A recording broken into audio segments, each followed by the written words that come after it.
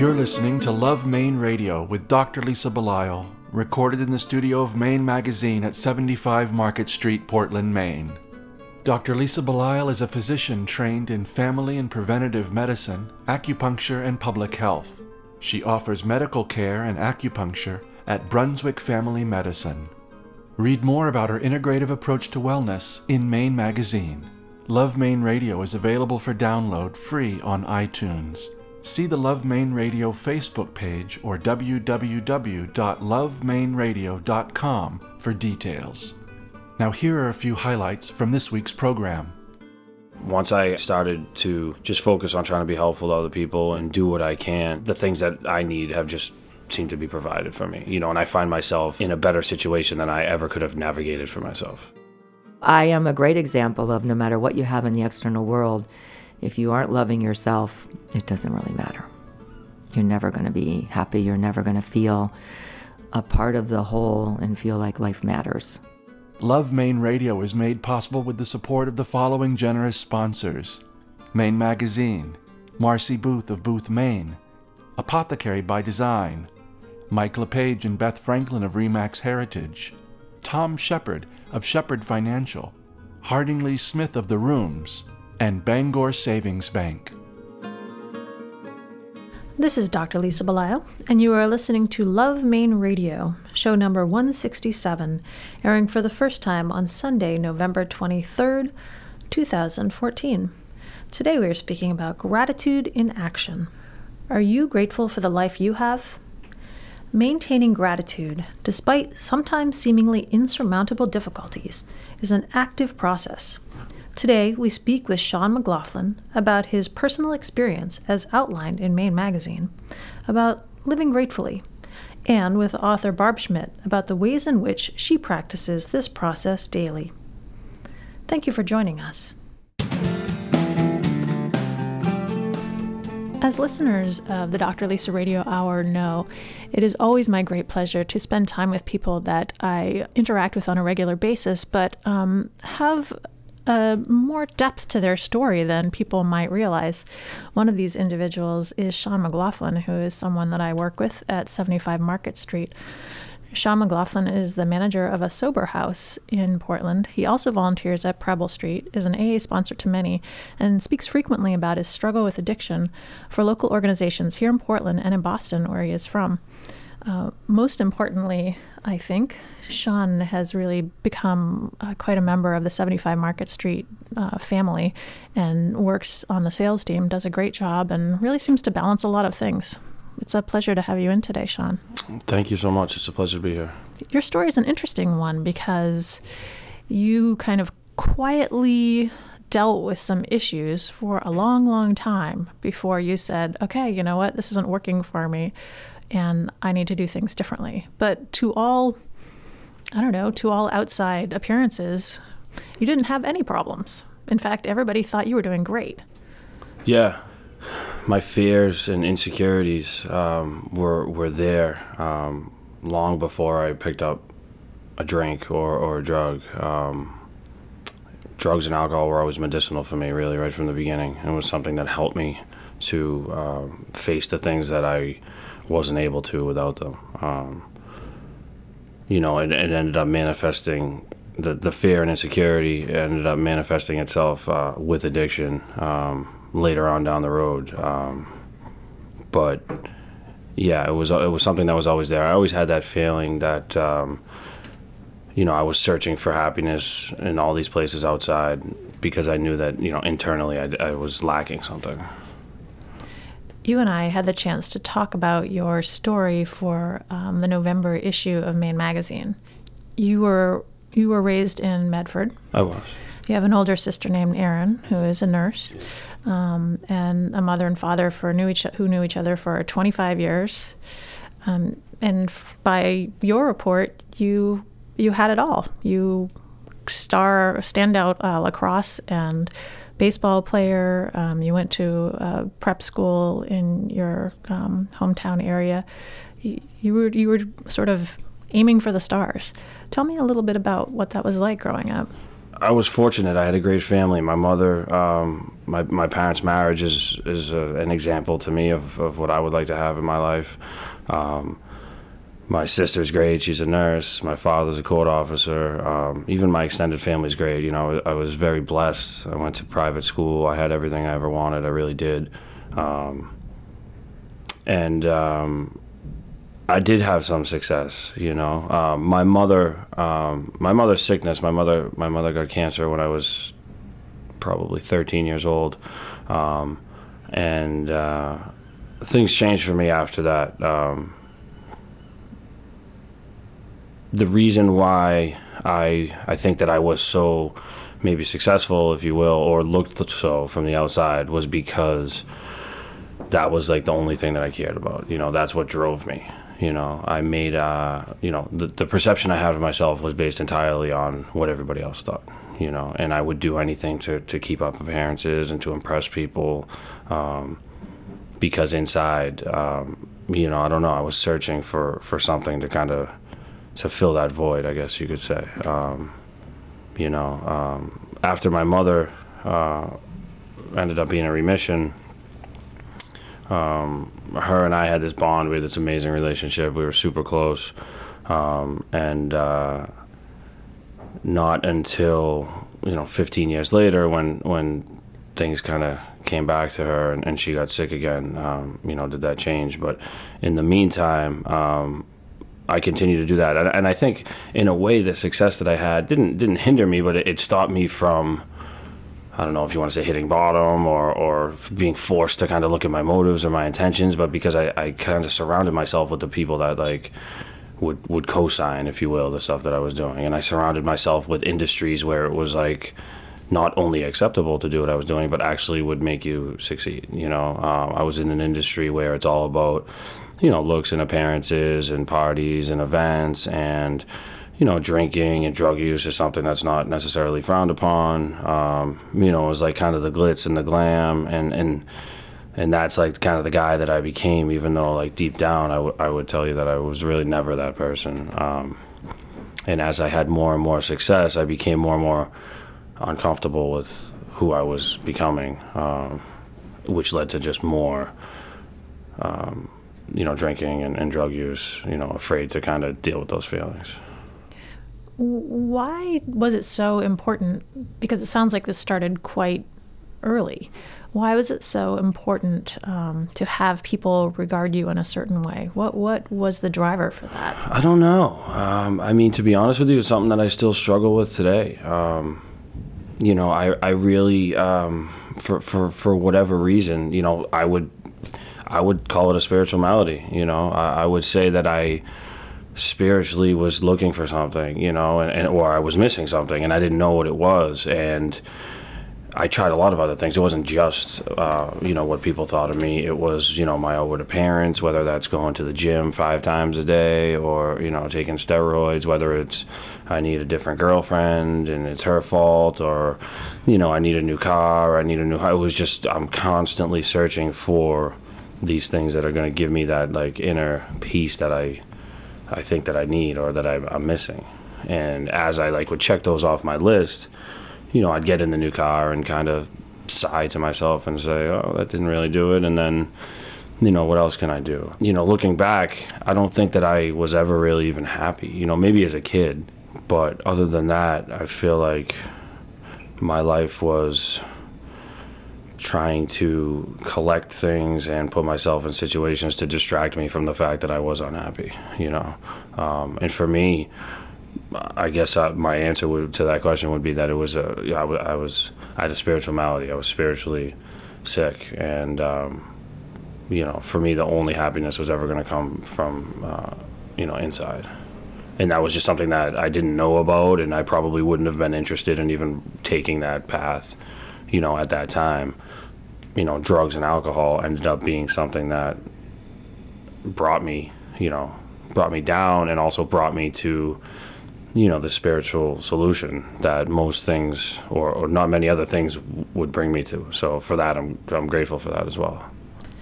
After high school, you went on to college and you studied criminal justice? Yep.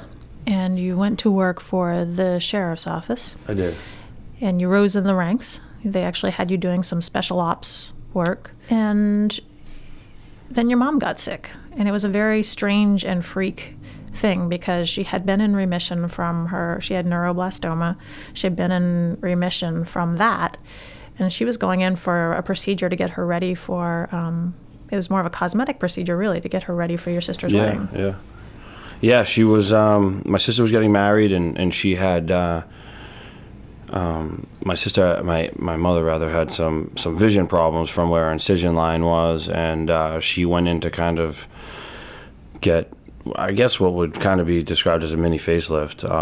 And I went with her at Mass General. I remember the day vividly. I remember the room. It was funny. A few years later, I ended up there for something completely different, and I was looking around the room, and they brought me in the same actual office and everything, and I just had these flashbacks about it, kind of. But it was definitely a moment that I'll remember. We went in. And she had this procedure that took all of 5 minutes. I held her hand. I was in the room with her, sitting right next to her. It didn't seem like a big deal. We went home. We went to the wedding, which was great. A couple weeks later, and not too long after that, she just had some irritation in her head, and it looked kind of like a rash. And where that was around the incision line, we were kind of sensitive to that. So she went into the hospital, and she had this staph infection right away. We went in for a quick checkup, and they ended up taking her by ambulance, and she had an emergency surgery that night. And then at the time it was thank God that happened, that we caught it. So she went to Spalding Rehab for a few weeks, came home, and we were pretty grateful that they caught it so early. And then she went back for a checkup a few weeks later to make sure that everything was still gone, and it was back again, just as bad as it was before. So they tried a different surgery, and then, it didn't really go away. And the third time they tried a more invasive surgery, and then that would continue for, the better part of 2.5 years, where it was, a trach for a little bit she was on, and then it was, the surgeries got more and more invasive. She was home less and less. She was better for less period in between, and things just got really bad. She went through a lot of pain. It was difficult to see her and my father go through that. And for me personally, on my end, it was something that I used as an excuse to just continue what I was doing.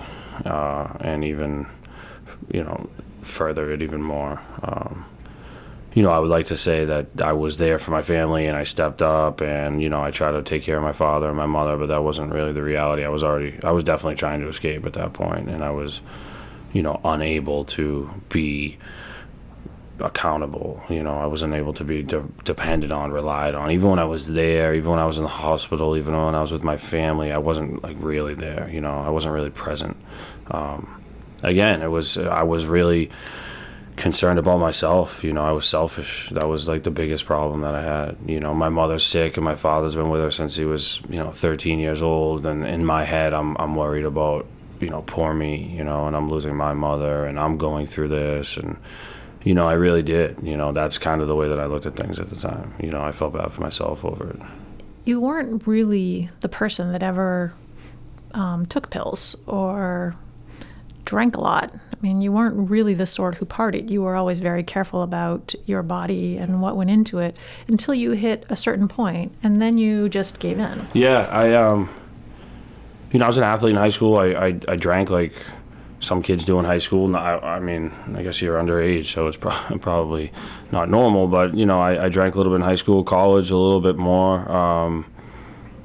I don't know. My mother was super protective of me, and she had me, I guess, afraid more than anything else. It was just drugs weren't something that I was going to do, and as people gravitated towards that in high school and certainly in college, I stayed clear of it, even though I was in those environments, at the parties, at the nightclubs, at the bars. That was just something I didn't do, and people didn't really ask me to. They knew that was kind of my stance, and they respected it, and I respected them.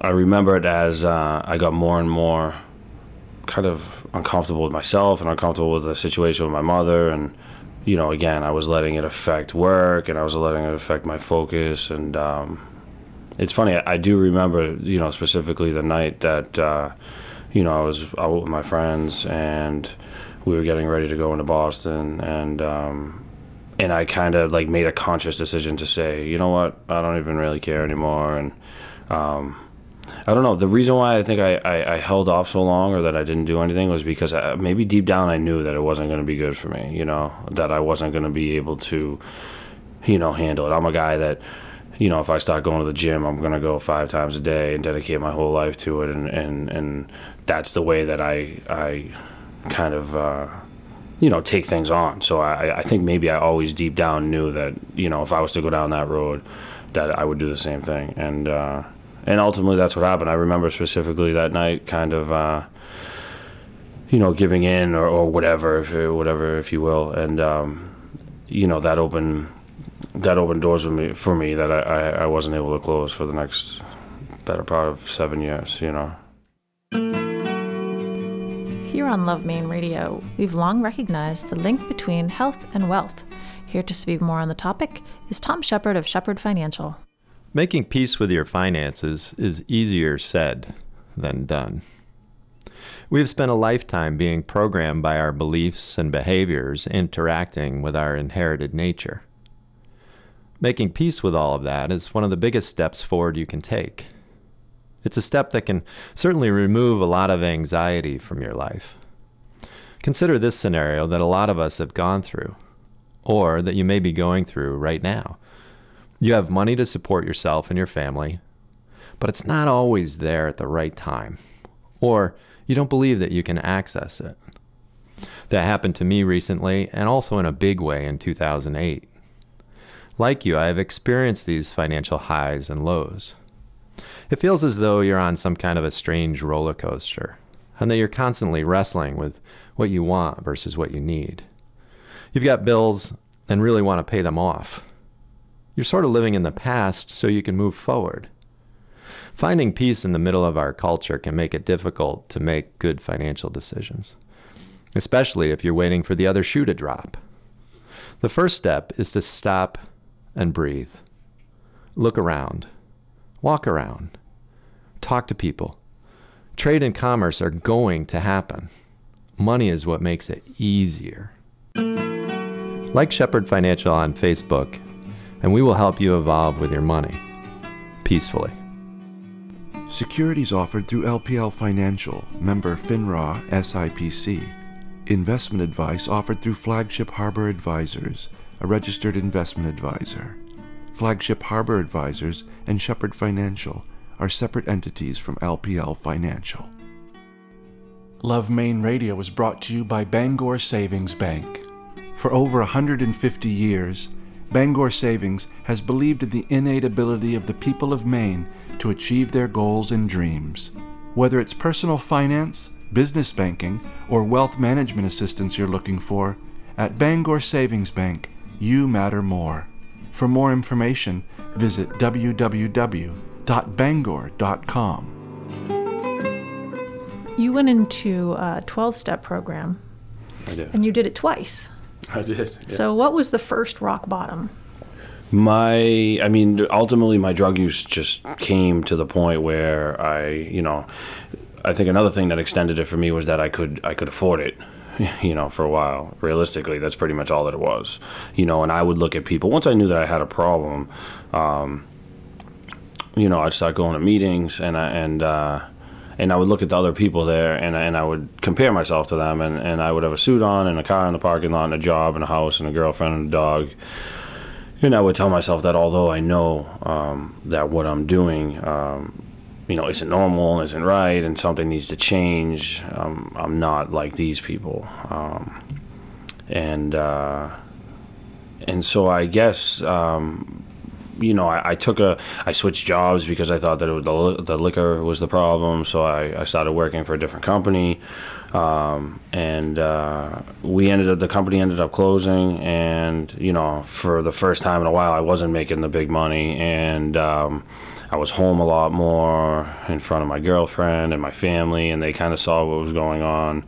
And, you know, ultimately everything just kind of came crashing down as far as finances and my health and, you know, my relationships with people. And I was lucky enough to have a friend that had been through something similar and went to this 12-step retreat in New Hampshire, and suggested that I go there. I didn't really know what I was getting myself into. When I went there, I wasn't really familiar with, you know, 12-step program other than the meetings that I went to, which, to be honest, where I'm from aren't really, you know, based around the 12 steps. You know, they have them on the wall and they talk about them here and there, but it's not really what they do.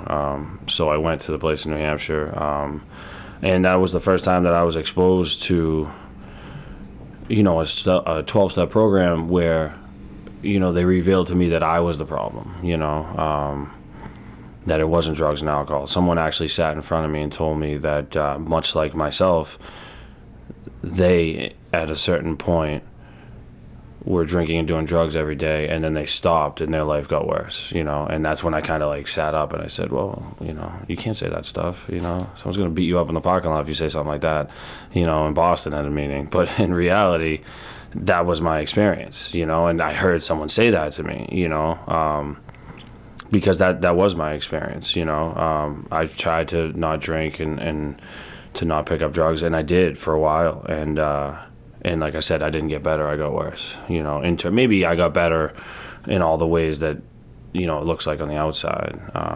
You know, I have a little bit more money, obviously, because I'm not spending $1,000 a day, and, you know, I look a little bit better because I'm sleeping maybe, and, you know, people at work think that I'm great because I'm working 18 hours a day. So, like, some things get a little bit better just if you're not, you know, doing drugs constantly, ironically enough.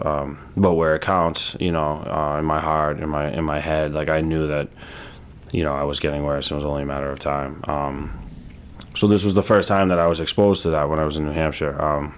And I'd like to sit here and say that, you know, and ever since then, things have been great for me. And, that wasn't my experience. You know, unfortunately for me, I did what I've always done my whole life, and what that is I sacrifice any long-term happiness for, you know, that short-term pleasure again. You know, I was willing to do anything or go to any length until I got some things back, you know, and then things changed for me, you know. So when I went there originally, I had nothing, and my relationships were terrible, and I had no job, and, you know, my life was a mess. And then all of a sudden, I'm given another great job, and people like me again, and my girlfriend trusts me again, and I feel a little bit better, and now all of a sudden, the things that I'm willing to do aren't really the same things that I'm willing to do. You know, I need to do 12-step work, and I need to live this life, but I need to do it as much as a smart, educated guy like myself needs to do it, which is like a little bit less than everybody else, you know. So you hit that bottom. You went back to the 12-step program. This time you really believed that, okay, I've got to do something because what I've been doing isn't working for me. You stayed there. You really started to work more at this process, and they asked you to stay on at the 12-step program. And then when you were done, they said, why don't you go to Portland? Yeah. And that's how you ended up here. It is, yeah. Which is it's 2 years ago? Yeah. 2 years Just ago? Just about.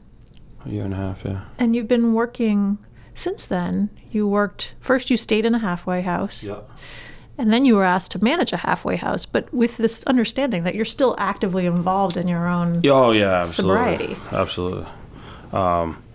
Yeah, I mean, I would like to say, like, you know, I went back to the place in New Hampshire with this, like, you know, better outlook. And the reality is that I just tried it my way and it didn't work. So, like, I can't really take all the credit for, you know, going back and doing it differently. I mean, I guess I did, but it was because at this point I had tried everything else, you know. So I didn't really have a leg to stand on to go back there and say, I'm unwilling to do it completely 100% your way this time, you know, because my experience showed me that my way brings me back there.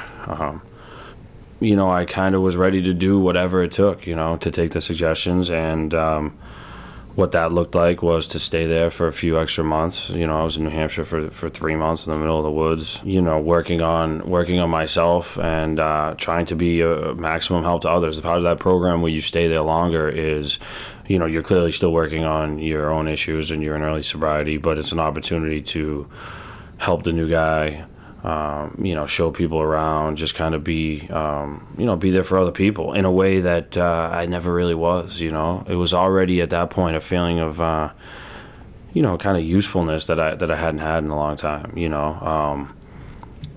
I made a few amends trips while I was up there back to Boston, you know, and I'd come back up, and that experience was crazy. And another thing that I was unwilling to do the first time. So an amend trip would be to go make amends to somebody that you've you know, hurt. part of what we do is, you know, we make a list of all people that we've harmed and we become willing to make amends to them all, you know, and then we go and do so, which is a big part of what the program is all about, you know. And that was something that I kind of came right up to that point the first time, you know, and that's when I kind of started to hit the brakes a little bit. You know, you're expecting me to go to these people that like think a lot of me, you know, that I might be working for in the future and tell them about things that I've done that they don't even know about. You know, and so I said this time, you know, let's do it. And I started doing some of the more difficult ones that I didn't want to do. And that's, again, another thing. Things started changing for me, having some amazing experiences through that. You know, positive, negative, you know, they never went the way that, you know, you thought they were going to go.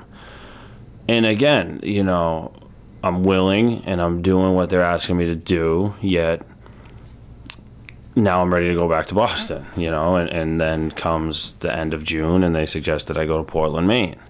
And now I hit that thing again where, like, I got this now. I can take it from here. I'm glad I stayed longer than the first time, but, you know, now I have it. Now I can take my will back. Now, you know, I can go back to my job, my career, and not go to Portland, Maine, which when I pictured Portland, Maine in my head, it was like, you know, the woods and like a log cabin.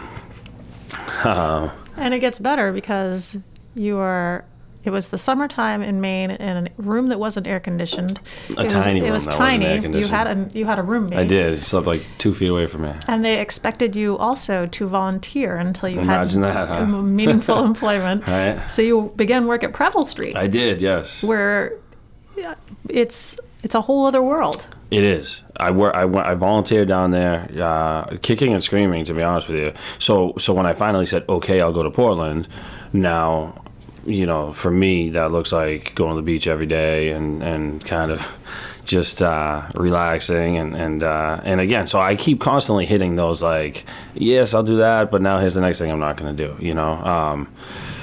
So for me, that was volunteer work, and ultimately I ended up going down to Preble Street and started volunteering down there. And honestly, that place and the people there changed my life. You know, so I'm volunteering down there. We needed to get a job per the house, and Sue Ellen, who's a kitchens manager down there, approached me one day and said, you know, what are you doing for work? And she offered me a position down there as like a full-time person in the kitchen, which is emptying trucks and, you know, cooking breakfast and cleaning the tables off and just kind of doing whatever needs to be done, really. And I remember like looking at the application, taking it home and like thinking, you know, part of this whole program is to get out of my own way, and the right things will be, if I just do what I'm supposed to be doing, which I felt like I was at that point, maybe reluctantly, but I was doing it, you know, the next right thing will be revealed to me. You know, what's the next right thing that I'm supposed to do? And I would pray about it, and I would meditate on it, and, you know, and then I'm handed a job application by someone, you know, and so for me to look at that and say, like, this isn't what I'm supposed to be doing, you know, would be lying to myself. So I take the job at Preble Street, and I start working there every day, and just the experiences down there, you know, with the clients and with the people. And, you know, I've never been in an environment where people went to work every day to help other people, and they wanted to be there, you know, and they made a difference, you know, and see some of the gratitude on people's faces that you know, the way I looked at things previously, you know, I wouldn't look at them as people that should have been grateful for anything, you know. And it just made me look at things differently day in and day out. I'm going back to my tiny room with no air conditioner and a roommate and house rules and all this stuff that I don't want to do. But then every single day I would go to work and see things for how they really are and realize how blessed I am, and how grateful I am to be there. And I say it, and it's not a joke at all. I mean it completely. That became the best job I ever had. I worked there for the better part of a year until, a few months ago. And the relationships that I formed down there are ones that, I'll keep forever. Sue Ellen's become one of the most important people in my life. I talk to her daily. Her husband, the other people that I've met down there are people that, have helped me out more than I'll ever help out anybody that, that I work with. And then all of a sudden, as I started doing that, I started finding myself, being around the house more, and guys started coming to me for help. And all of a sudden, the guys that were at that sober house that I moved into when I moved in were gone.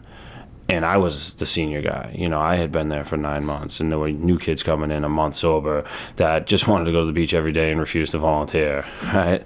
And I looked at them and I was like, wow, I know where you're coming from. I know you don't want to be up here. I know you want to be in Boston. Trust me. And I would bring them down to Preble Street with me, and introduce them to everybody and let them, see them be useful and helpful to other people for the first time in their life. Some of them, and see the looks on their faces and have the experiences of seeing somebody else start to get better is what really ultimately I think changed kind of the way I look at things. And you were asked to become the co-manager at this new house that was being opened up by the 12-Step Retreat out of New Hampshire, yep. Which is where you are now. Yeah. By day, you work here at Yep. Maine Magazine, Old Port Magazine. By night, you are with this group of men, ages 19 to 50-something, Yeah. all of whom are in various stages of sobriety, just like you. And you continue to work at Preble Street.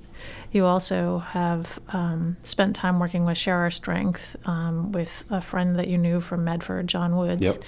And this feels all still very new to you. It does. Yeah, I actually moved in there. So now again, I come up on this. I'm coming up on I'm a year sober. What am I going to do next? Am I going back home? And then I'm asked to, manage this house that they're opening, this new house. And so again, there it is, right? The next right thing is revealed to me. So I take the position, and I move into the house, and I just started trying to. Put myself out there, and help other people. And, all of a sudden, all these opportunities to be helpful came up. Like you said, John Woods, who's, family, he's a friend, he's a mentor. I started working with him on a couple different things for Share Our Strength. And, he ultimately gave me an introduction to the people here at the magazine. And, again, it's just another example of my life today. Once I started to just focus on trying to be helpful to other people and do what I can, the things that I need have just seemed to be provided for me, and I find myself in a better situation than I ever could have navigated for myself, because the reality is once I take that control back and I try to put things together the way that I need them to be together, it doesn't go well, And to say that, the things that I have in my life today, how grateful I am for exactly where I am. I think I'm exactly where I'm supposed to be for the first time ever, professionally, at the house that I'm at, in Maine, ironically enough. The love that has been shown to me by the state, the people here, the people at Preble Street, the people, here at 75 Market, the people that I interact with every day, is something that I'm just overflowing with gratitude for, honestly. Well, your story is one that I know is to be continued. I know this is one that people are going to be interested in kind of continuing to watch. You're out in the community. You're sharing your story. You're a sponsor for various people who are going through sobriety. You're working at the sober house, and you are really willing to share. And you have already said to me, I don't have the answers. You're not coming out there as somebody who has achieved sobriety. You're somebody who is in the process. Absolutely. Absolutely. I mean, you know, I'm a work in progress. You know, I think I sit here with, 18 months sober, which is relatively early sobriety. You know, that's not the amazing thing. The amazing thing for me is I say that and I'm relatively happy every day, and it's not because it's nice out or because I have a lot of money or because I have a nice car or because my girlfriend was nice to me or any of that stuff. It's because I do what I have to do today to maintain that internal happiness, to maintain that fit spiritual condition, and what that looks like is being helpful to the guys at my house, and coming to work and working hard and trying to put myself out there and, bring love and compassion to every situation that I'm in, and I fall short constantly, but that's what I strive for today. I don't wake up in the morning and say, I hope I don't use today, I don't take that for granted, and I acknowledge it every morning, and I take a first step every morning and acknowledge the fact that, my life was unmanageable and I was powerless. And, and at night, I'm thankful for that. So it's not something that I take for granted, but to say that there's no time, throughout my day, no energy exerted to fight drinking or to fight using is the reality, for me, it is all those other things that I was afraid to do today that I can do, because I'm still that guy that, will make $100,000, but I think that there should be, a parade if I pay my car insurance, that's just, that's who I was, and now I do that stuff today. And it's like a big deal to me, it's like to have a different relationship with my nieces and nephews that, I want to go down there and visit them, and the time that I spend with them is just like amazing to me, rather than worrying about what I'm doing next or I have to go there, it's like I can be accountable today. My family calls me for advice,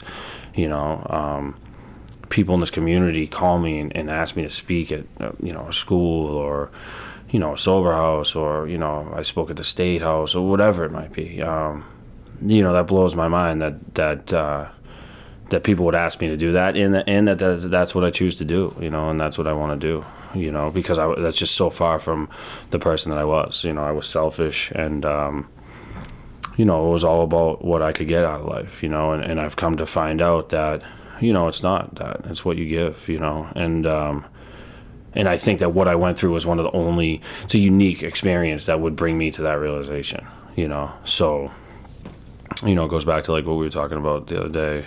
I have a prayer that is, give me the difficulties in my life that will open my heart to compassion, and I just find that for me and for most people, I think, I've learned the most about myself and grown the most spiritually through the difficulties I've had. Spiritual experiences for me are tough, and they're gross and icky, and they're things that I have to walk through that are not comfortable, and I come out on the other side walking through a fear, doing something I didn't want to do, and I'm happy and grateful that I did it, and it gives me moments today that I can have just like great experiences with my family and friends.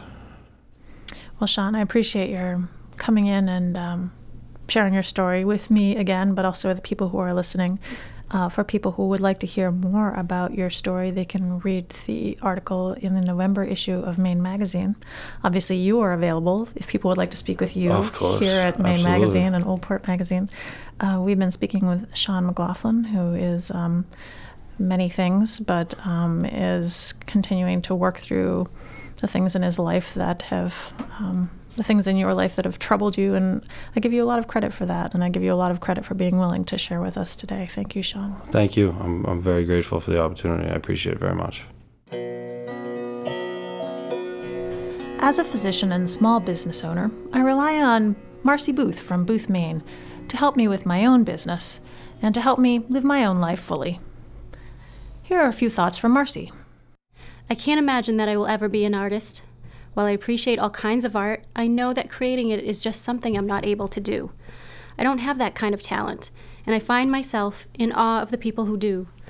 Realizing that all of us have different and unique abilities, and that we can't be good at everything, is a tough thing to admit. It's a lesson I teach my children, but it's a lesson we all need to remind ourselves of as adults.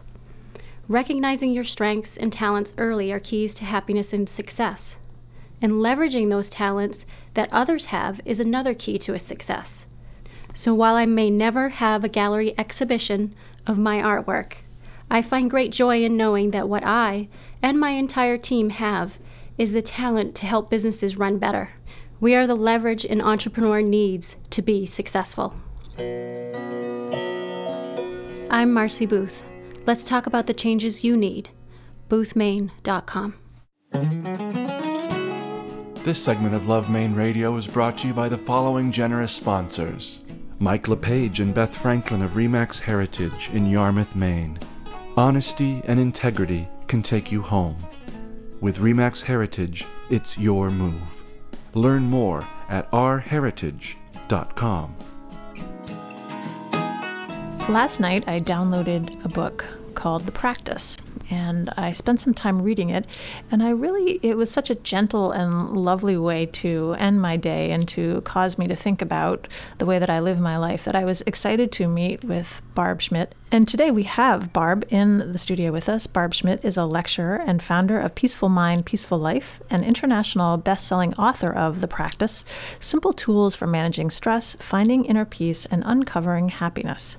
What's really great is that Barb is actually from Florida and just happens to be in Maine today. So thanks so much for coming in. Oh my gosh, my pleasure. It's an honor to be here. Your book really, as I said, is just very gentle, very approachable, and you say it in the introduction, simple tools. What you're suggesting that we have, which is a peaceful mind, peaceful life, is achievable. Mm-hmm. Definitely. You came to this through lots of hard work, though. I did. Really hard work. So tell me a little bit about that. Tell me about your background and how you came to realize I need to do something a little bit different. Yeah, Lisa, I'd love to. So I've been practicing for 30 years, and what got me on this path of practicing, I grew up very unhappy. Always looking for some way to fit in, some way to feel like I mattered, some way to feel like I was worthwhile, because I didn't feel any of those things. It was a difficult home life. Both of my parents were alcoholics, so it was hard never really knowing which end was up and just always feeling like I was in the outside looking in on life. But had this little spark in me that knew that there was a way that things could be better. They just knew that this couldn't be how it needed to be. So growing up and trying to reconcile those two, of feeling like I knew that I had to find another way, but it was difficult to find another way, I ended up becoming bulimic at around 19, 20 years old, and that lasted about 6 or 7 years. And just one day I woke up ready to go to work and thought, I can't go to work. I just felt too depleted, too depressed, too whatever you want to call it. And I was reading the newspaper and saw an anniversary of Karen Carpenter's death, who is one of my favorite singers of all time. And she was talking about her anorexia. They were talking about her anorexia and her bulimia and what caused her to die at such a young age. And the next day I checked myself into a treatment center. And that just changed my whole life. Being in treatment, having hit that bottom that they say, and having felt so alone and just not okay with my life, always searching for happiness. Being in treatment, I was able to start talking about all the things that were causing me to feel this way from the inside. And I actually felt like someone who was let out of jail. For the first time in my life, I thought, whoa, this is really fabulous. I felt good. And in this treatment center, their treatment for bulimia, anorexia, alcoholism, all of that was the 12 steps. So I felt comfortable and alive and incredible. And leaving that treatment center after 6 weeks, the 11th step of AA is sought through prayer and meditation to deepen my conscious contact with God as I understand Him or her. And so I just went on a massive search of knowing that that was what was going to keep me well and keep me happy, but also it was really what I knew that I needed to really make something incredible in my life. I just had that deep knowing. So went on this search and went on retreat after retreat after retreat with all the great teachers of meditation and spirituality and wholeness. And 30 years later, here I am today at 57 years old, very happy. And people ask me, what does happiness mean? And it doesn't mean that I wake up just ecstatic every single day. I wake up every day grateful to be alive. It's like an underlying sense of gratitude and knowing how strong and how much I matter. I didn't care for myself very much, as I alluded to, but knowing that I do love myself today and I do matter, you can handle anything. You can really get on with your life every single day, knowing that it's a great blessing to be alive. So that's hopefully a little in a short little capsule, my life path for 57 years. And it's been my blessing to share what I have learned as a result of these 30 years of practice, helping people find their own inner strength. And it matters greatly that you become your own advocate, you become your own teacher, you become your own best friend. And so that's my biggest mission and passion with Peace of Mind, Peaceful Life, is helping people see you're not at the mercy of the external world, and you're not at the mercy, and you don't need to have another person to be your crutch or to be your leaner. And you can find guidance and teaching from so many great people, but ultimately you really need to know your own worth and your own well-being and your own sense of greatness by yourself, and really because of yourself, and know that how great you are. So I'm on this massive mission to help people see that. You were the oldest of 5 children, I believe, raised Catholic. Mm-hmm. It seems as though you might have been called upon, especially if you had parents with an alcohol issue, to really take care of a lot of people from quite an early age. Yeah, I did. And I think that really there was a blessing being raised. It was that we were a very strict Catholic home, so I did go to Mass all the time. And so even with all the dysfunction of the alcoholism, there was that sense of, we do go to Mass and we do pray and we do, I taught catechism when I was in middle school. So all this dysfunction going on around me, I still had that sense. So I think I say in the book, there was a part of me, do I want to be a nun or do I want to be rich and famous? Because I would watch TV, That Girl, Marla Thomas, with that. It really dates me. I love watching that show, and I loved her flying around, running around New York City with her long black hair, and I thought, I want to be like that. But then I would go to Mass on Sunday, and I would teach catechism in middle school, and I'd think, I want to be like that. I want to be a nun. So I think my whole life has been a search of how do you bring those two together. One of my very favorite teachers and one of my closest friends who did a beautiful testimonial in the book, Tenzin Palmo, the Buddhist nun, she is such a beautiful example of living in a cave, but when you spend time with her, she's just like us, and I love her so much. You don't have to go live in a cave. You don't have to leave the life that you're in. You just really need to stay grounded within yourself and find that deep strength within yourself to live your life. So you're kind of living in your cave for a little while in the morning and for a little while, a minute here and a minute there during the day. And then when you go to sleep, you kind of go back into your cave and let the day go and then go on with your life. So I found a way to be in my cave, so to speak, or within, but also be in the world. So we can be in the world and be in ourselves all at the same time. It's really my greatest passion is to help people see that you just have to get connected with yourself first and then go out and live your life. You suggest that you start the day in meditation. Mm-hmm. And we have more and more started to understand that meditation has tremendous health benefits, emotional benefits, and has become more mainstream. But when you began this process, I believe it was in the 80s, it wasn't that mainstream at all. Especially, I believe you were living in Florida at that time? Yes. So what was that like to be doing something that people around you, and needing to get up at 4:30 in the morning, before your daughter got up? What was that like for you? It was very private. I have to say, I say now, I run a meditation class that I've been doing for 16 years now in Florida. And when people come today, they say, how long have you been here? I say 16 years. They said, oh my gosh, where have you been? I said, underground. It was kind of, I think today I feel like it was a great blessing because it wasn't so mainstream, because most people, if I would even talk about it, thought I was nuts or I was this Eastern crazy person, or they would always label me as a Hindu or a Buddhist. And I would say, no, I'm not really any of those things. I love practicing and or studying and learning about all these great religions and truths, but I don't really practice any of them. I'm just trying to find my own way. It was difficult because people didn't get it. So I think what I love about how I had to practice was it was very personal. And it was very much my own practice. So I think it helped shape who I am today. One of the things I say a lot is that we can quietly change the world. We can be out there and be strong in our own beliefs, but we don't have to be out there trying to shake up the world to do what we think that they need to do. We can do our own thing. And now I have so many people always saying to me, wow, you're so centered, you're so calm, you're so this, you're so that. I said, it's been 30 years. You know, it didn't happen overnight, but I think if you stick with your own practice and not have this need to feel like I have to tell everybody what I'm doing, I have to get them to do what I'm doing, or I can't do it unless everybody else agrees with me or believes in me, or it really strengthens your own resolve of who you are. So I think it helped me get grounded in my own self and feel confident that I can be exactly who I am without needing the acceptance and the approval of the external world. And now meditation is so mainstream. Now it's great. I can talk about it all day long, and people are like, oh my gosh, can you teach us how to do it a little bit more simply, or can you help us understand it better, which is where I am today, helping people understand it better.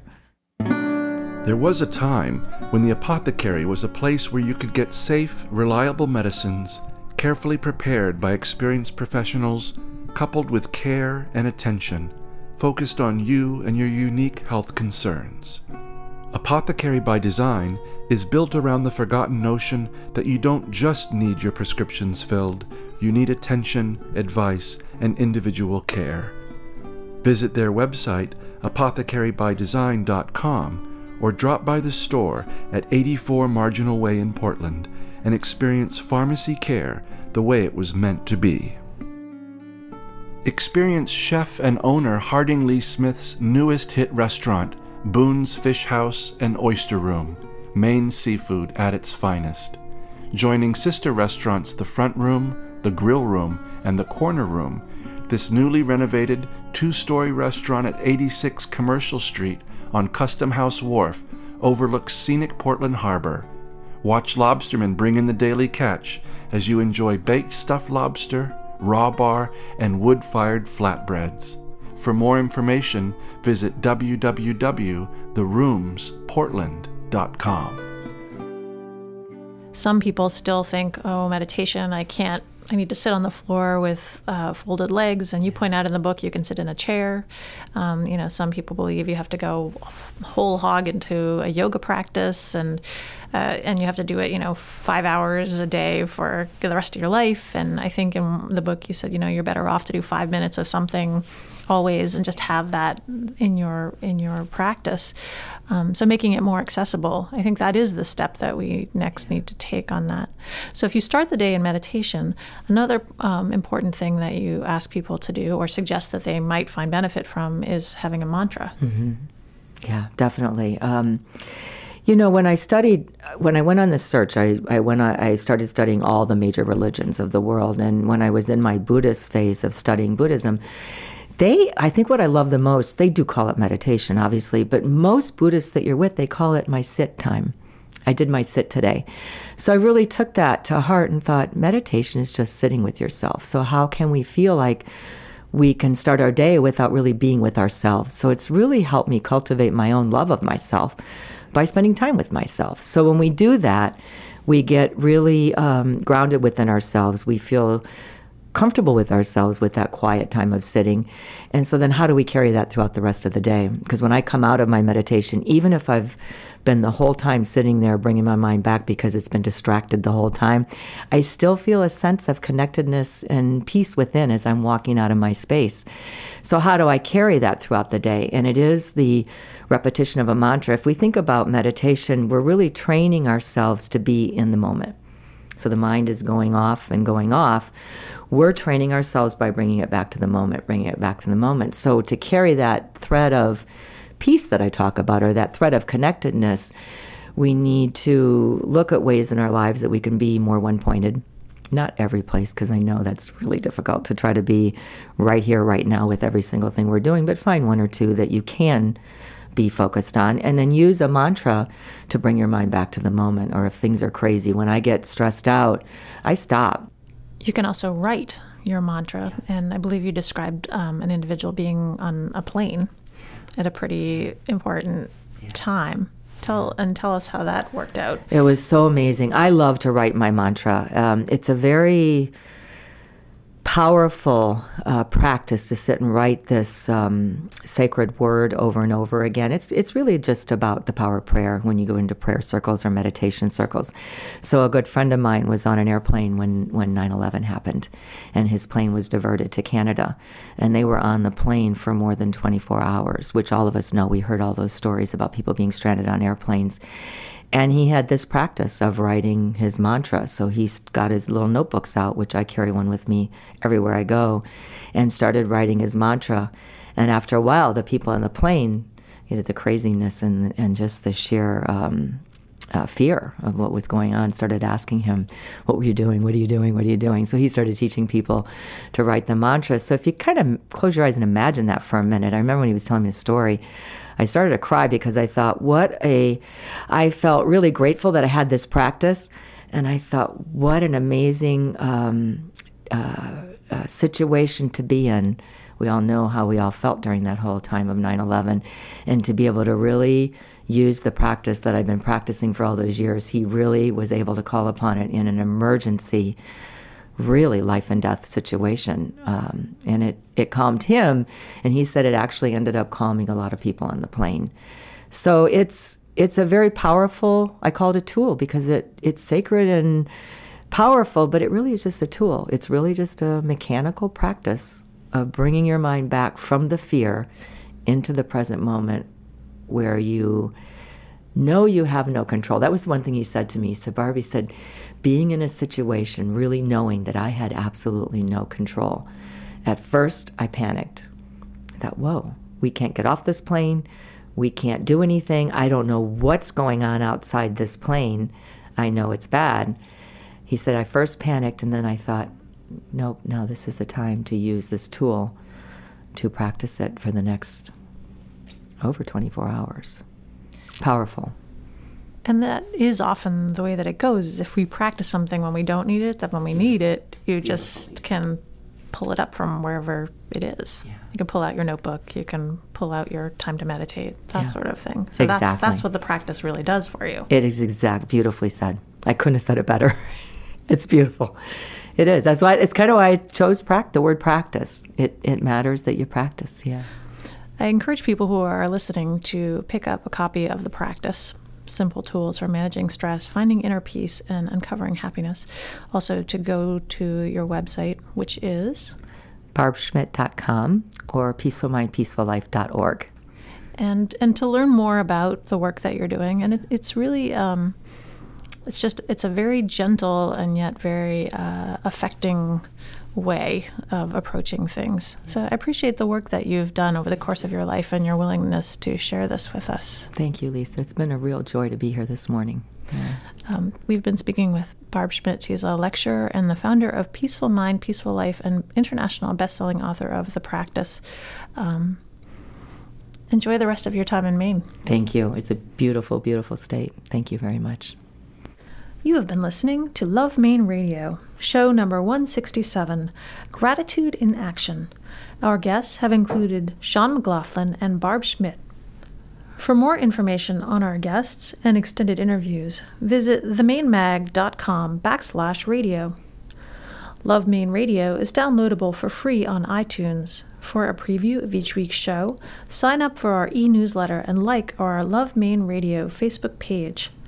Follow me on Twitter as Dr. Lisa and see my daily running photos as Bountiful One on Instagram. We love to hear from you, so please let us know what you think of Love Maine Radio.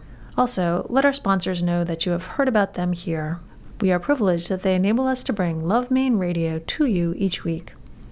This is Dr. Lisa Belisle. I hope that you have enjoyed our Gratitude in Action show. Thank you for allowing me to be a part of your day. May you have a bountiful life. Love Maine Radio is made possible with the support of the following generous sponsors: Maine Magazine, Marcy Booth of Booth, Maine, Apothecary by Design, Mike LePage and Beth Franklin of Remax Heritage, Tom Shepard of Shepard Financial, Harding Smith of The Rooms, and Bangor Savings Bank. Love Maine Radio with Dr. Lisa Belisle is recorded in the studio of Maine Magazine at 75 Market Street, Portland, Maine. Our executive producers are Kevin Thomas, Susan Grisanti, and Dr. Lisa Belisle. Our assistant producer is Leanne Ouimet. Audio production and original music by John C. McCain. Our online editor is Kelly Clinton. Love Maine Radio is available for download free on iTunes. See the Love Maine Radio Facebook page or www.lovemaineradio.com for details.